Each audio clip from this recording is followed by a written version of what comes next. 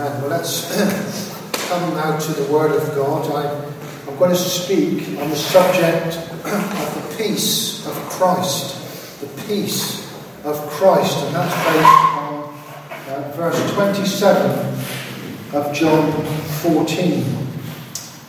Peace I leave with you. My peace I give unto you. Not as the world giveth, give I unto you.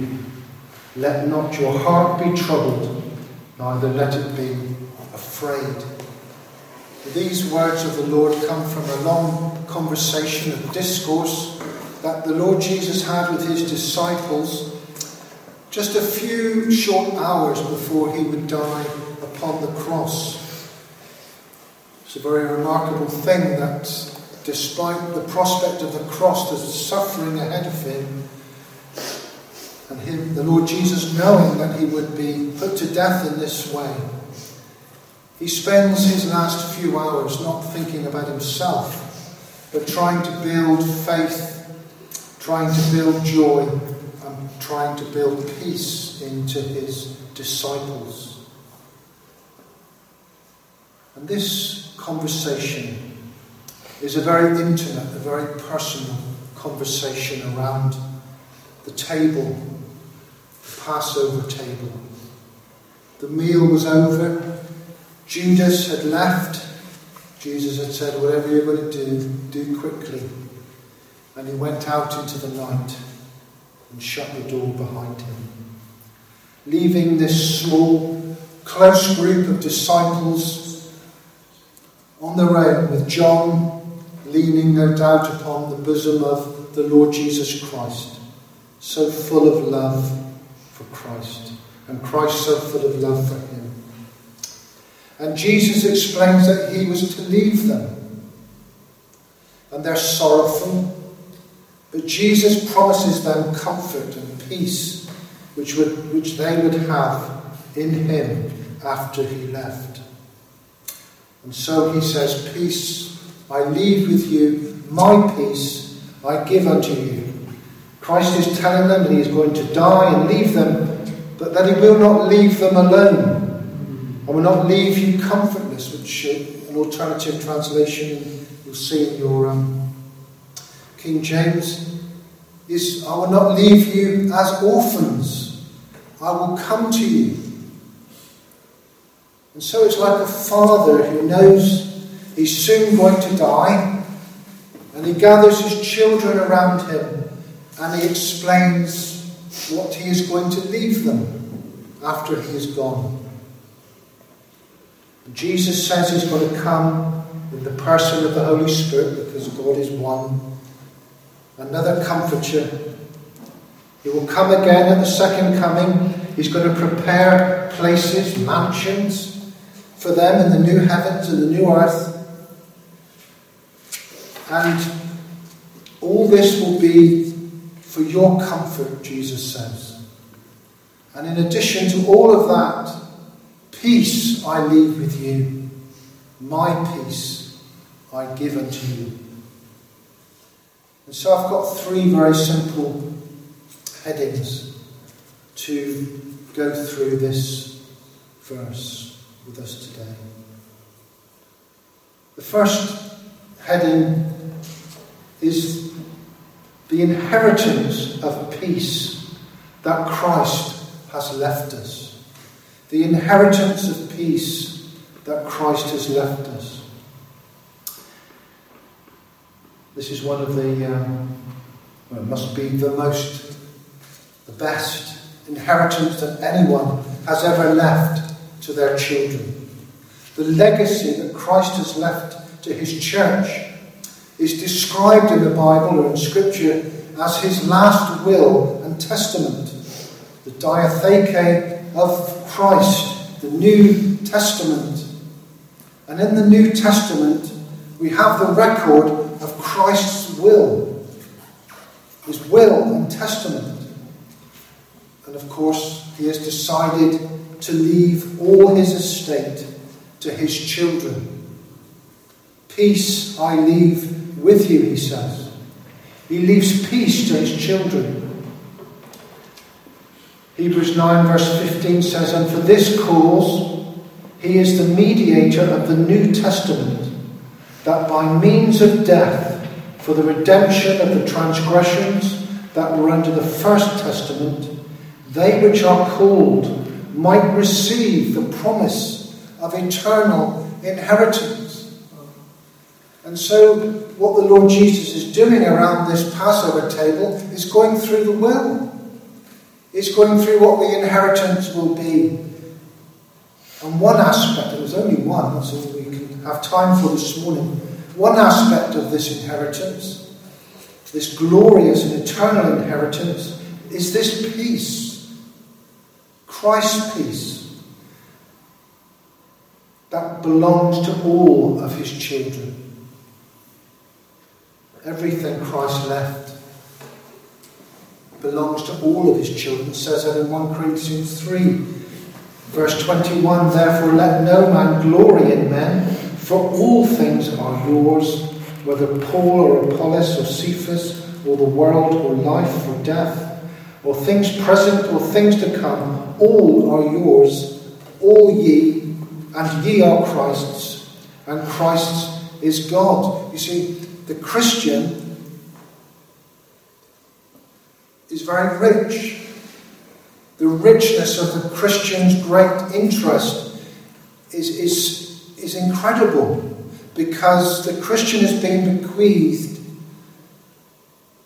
an inheritance from our great testator, the Lord Jesus Christ. And Jesus goes through it.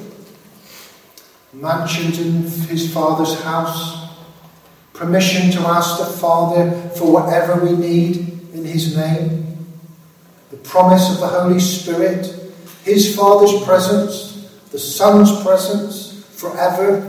He promises fullness of joy. He promises fruitfulness in holiness if we abide in the vine. He promises victory over the world in our specific text today. He promises Christ's peace, his own peace. Well, that's worth more than $1 million, isn't it? Surely. And as Christ discourses upon all these things, there is one thing that he knew, that his will, his New Testament, could not be put into effect unless and until he died. Hebrews 9 verse 17, it says, "For a testament is a force after men are dead. Otherwise it is of no strength at all while the testator liveth." So, dear friends, I want us to understand this morning that all of our blessings, including this peace, are blood-bought blessings. They are the achievements of the cross. Because Christ had to die before the New Testament could come into effect. Even in terms of just this one aspect, peace, Christ had to die before it could be left to us. Of course, when we look at the scripture more broadly, we realize that it was always the plan of God through Christ to bring peace to his people. Peace with God, peace with each other, and peace within. Peace within is the focus of our text, which the Lord Jesus is emphasizing. But this peace within, this internal peace, cannot be experienced without peace with God and without peace with each other. The peace of Christ, the peace that Christ left us, is a very full peace. It's a real peace. That's what I want to explain this morning. It's not just a psychological peace. It's realistic, it's robust, it's built on true foundations, and it's an anchor for the soul. This peace of Christ stands the test of time because it is built on the person and the work of the Lord Jesus Christ. Isaiah prophesied, didn't he, that Jesus would be the Prince of Peace. And the angels at his birth sang, "Glory to God in the highest, on earth peace." When speaking of peace, many sermons I've heard make this peace sound like some kind of ethereal state of mind or some socialist manifesto. But this peace is hard won for us. This peace is bought with blood, not our blood, the blood of Christ. It's a peace that had to be gained and then left to us in a divine will, the New Testament. The Scriptures give three elements to this peace, as I've already mentioned. Peace with God, peace with each other, and peace within. But it's the first kind of peace, peace with God, which is the foundation for the other two. You can't have peace with others, and you can't have peace within until you have peace with God. And that's why I say we should not preach about peace in a soppy or sentimental way. Christ had to die to achieve this peace. The Apostle Paul said so in Colossians 1:20, "And having made peace through the blood of his cross, by him to reconcile all things unto himself." And so it's through the cross that Christ has obtained peace and reconciliation with God. And whoever believes in Christ and relies on him for forgiveness of their sins, whoever relies on Christ's merit to cover the shame of their guilt, receives God's full acceptance and is immediately adopted into the family of God. And as a member of the family, you become a beneficiary of the New Testament in Christ's blood. You become a beneficiary to the will because you become a child. And once you're in this new and wonderful position with God, with Christ, just about everything you can say about that builds peace in your life. It's peace enhancing, both towards others and towards yourself. Just think about that for a minute. What could induce peace in our lives more than knowing that I am now fully accepted by God? That I'm no more his enemy, but now I'm his friend. To know that I'm no longer under condemnation from God. That I'm no longer under the curse-like sentence of the law. To know that I'm safe from the eternal misery of hell. To know that as a Christian, that no power of darkness can touch me. That I shall live and not die.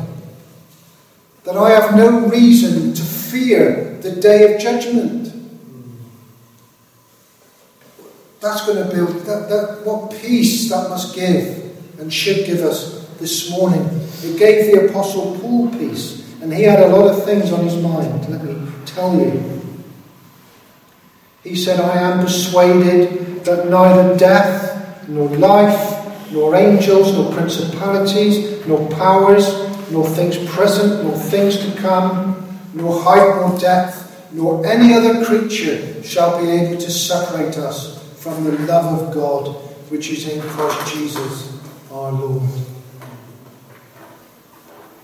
I wonder if we really understand this morning, as Christians, that we are in a very safe, a very secure refuge in God. On a recent holiday, we went to Berry Head in Brixham. And we're walking towards the cliff and noticed popping out of the ground, there was an entrance to a Cold War Royal Observer Corps post. And there are around 1,500 of these across Britain. And we could call them they're small nuclear bunkers. Little nuclear bunkers where these soldiers, in the event of nuclear war, would go into, and they would take measurements, and they were supposed then to hop out and report back. I think the hopping out and reporting back may have been a bit tricky, but there are, as I say, many of these subterranean bunkers all across Britain. And for the few soldiers that can fit in them, it can provide shelter from the storm of a nuclear war. But being in Christ is shelter from the blast wave of all the explosions and all the disasters and all the difficulties of our lives. To be in Christ is to be in a safe refuge. The great promise, the great messianic promise of Isaiah 32 verse 2 states, "And a man," that is the Lord Jesus of course, "and a man shall be as a hiding place from the wind, and a covert from the tempest, as rivers of water in a dry place, as the shadow of a rock in a weary land." The Lord Jesus is a hiding place from the wind. He's the hiding place from the wind of our lives. And my friends, that is the true foundation for peace. And I want to ask, do you know this peace with God? Because unless you know peace with God, you'll never know peace with others, you'll never know peace within. The second heading, second point, is about the peace that Christ has made for us. The peace that Christ made for us. Christ left us peace, but Christ has also made us peace. Notice Jesus says, "My peace I give unto you. Peace I leave with you. My peace I give unto you." This peace is Christ's peace. The peace that he knew personally. Because as the suffering servant, he had to find refuge in God as well. He had to find refuge in his Father. And what storms the Lord Jesus Christ faced in his life.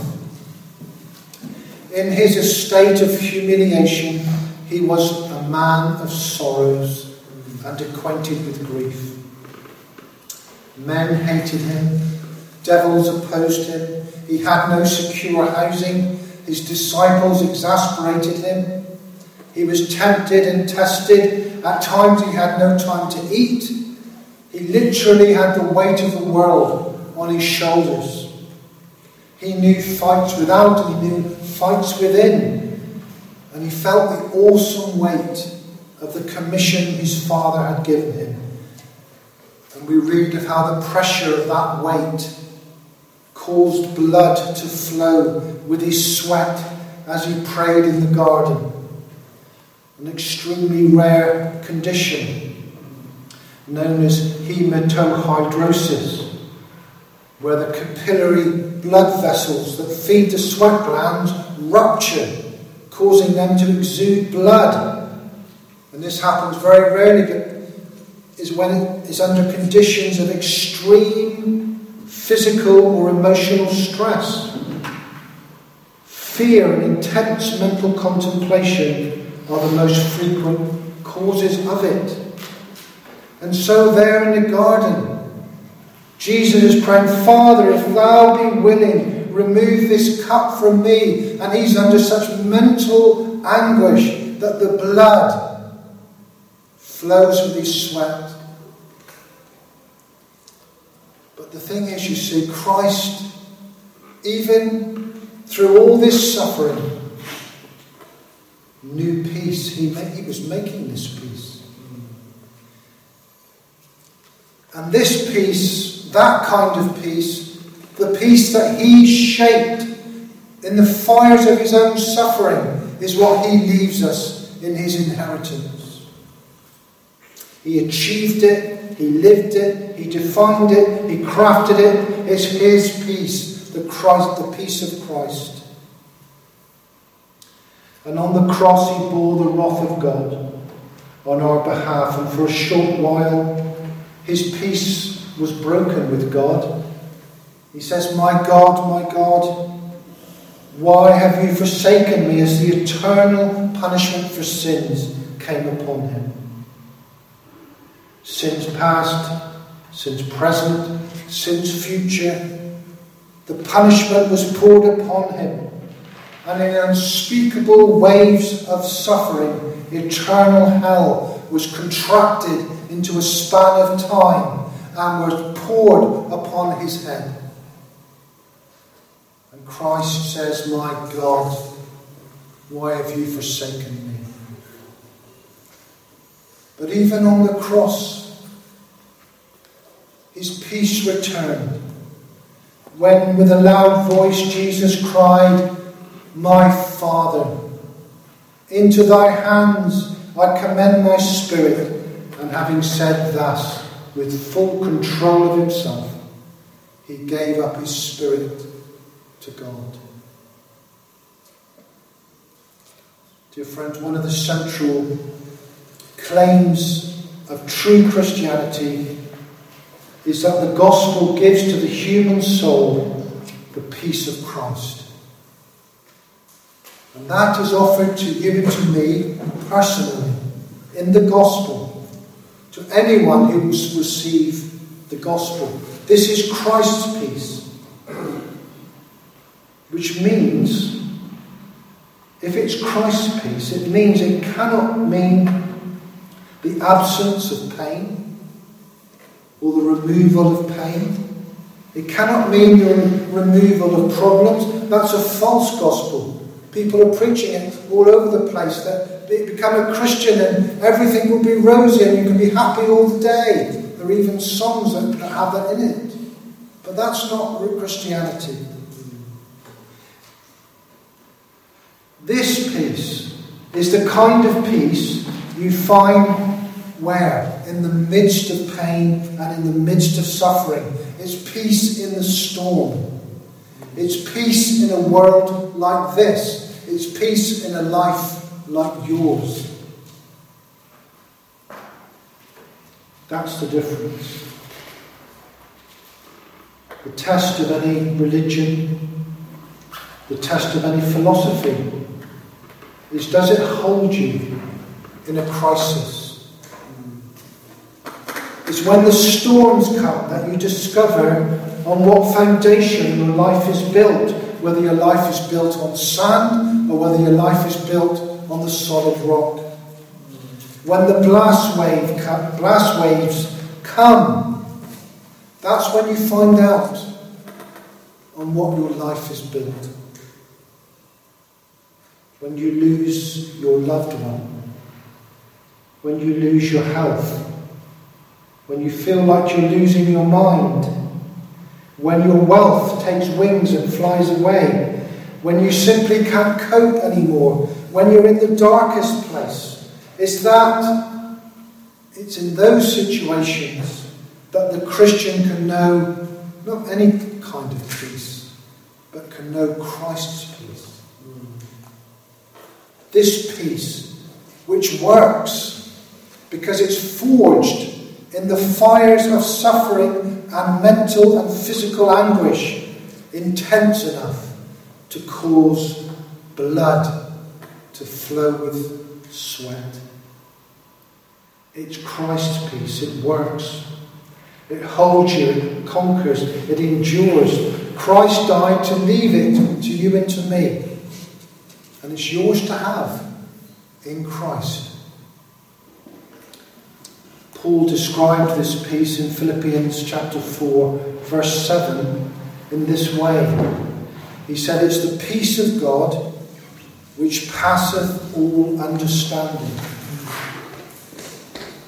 Well, if we were to take that literally, and I do, it means that this peace is mind-boggling. It's mind-bending peace. It's peace that defies human explanation. It's peace in places where peace shouldn't be. It's peace in people where it shouldn't be. It's peace in the council ward, peace on the operating theatre, peace in battle. It's peace at the graveside. It's peace at the tribunals of men. It's peace in persecution. And it can even be peace in the martyr's fire. And we wonder at this, can it be true? But Jesus says so. He says, my peace I give rather unto you. And then lastly,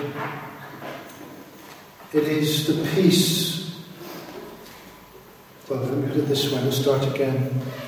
The third point is the peace of the world fails us.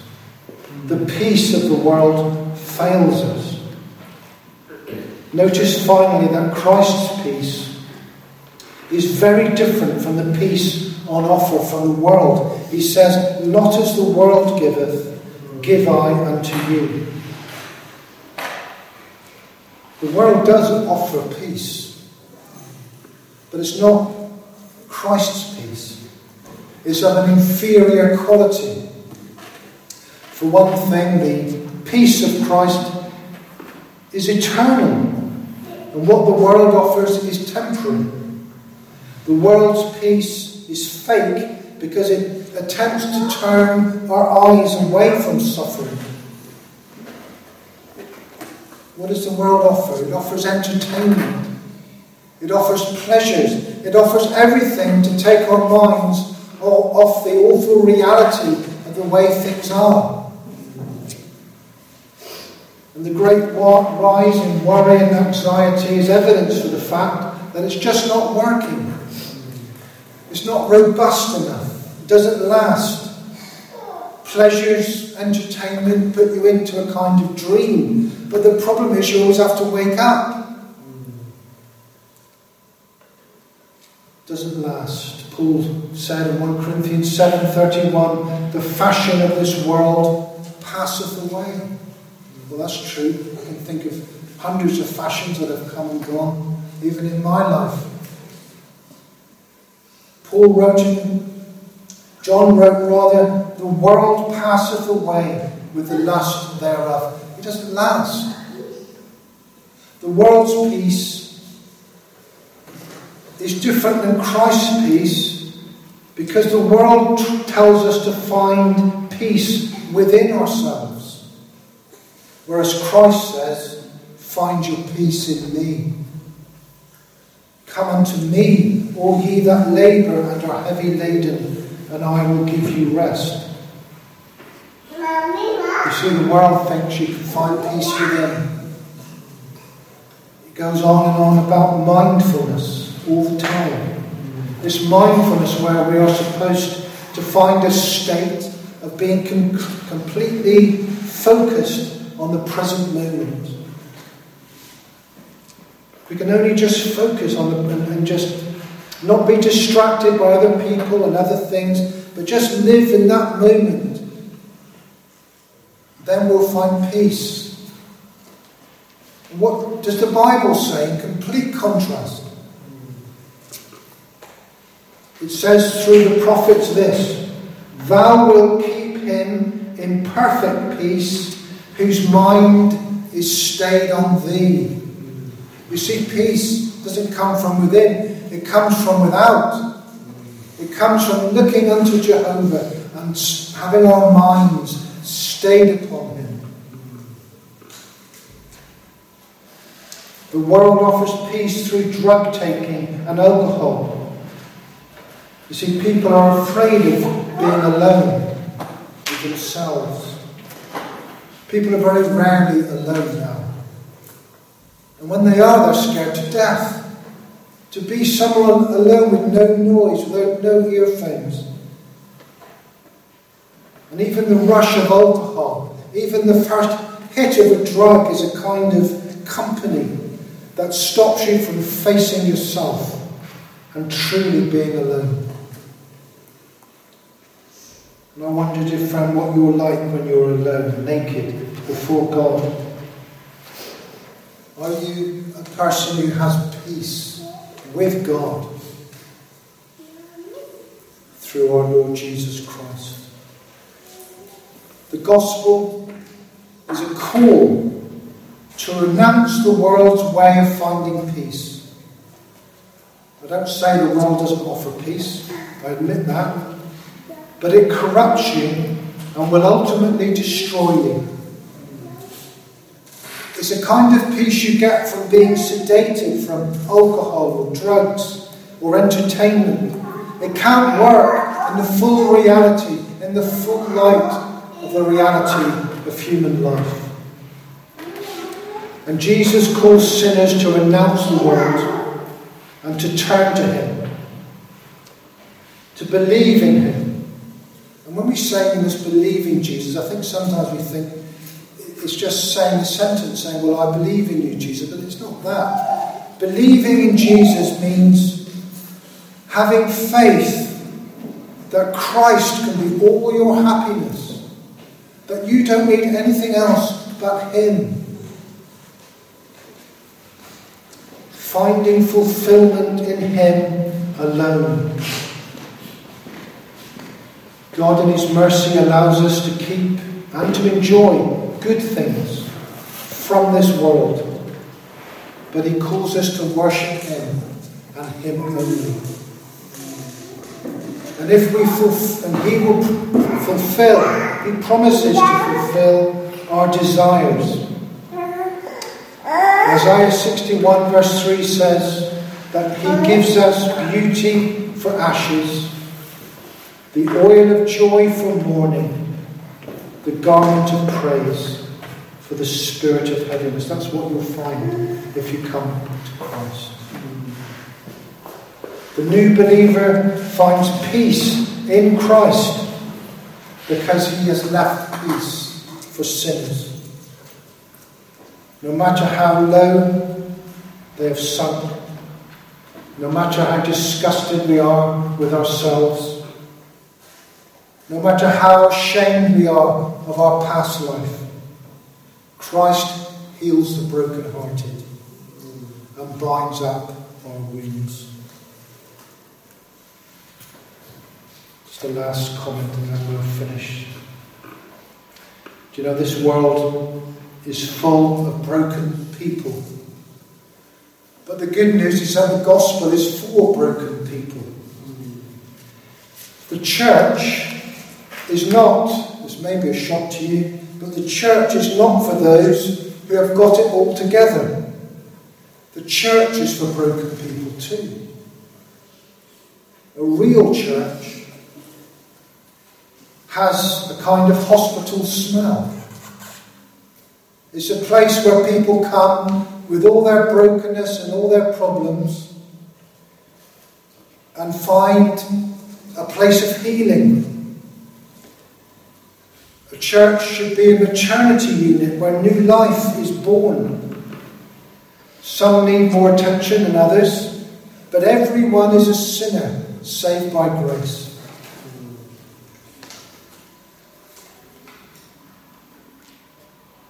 And let us pray that this place, this church, will be a hospital for sick and wounded souls, where together we can heal and grow in Christ.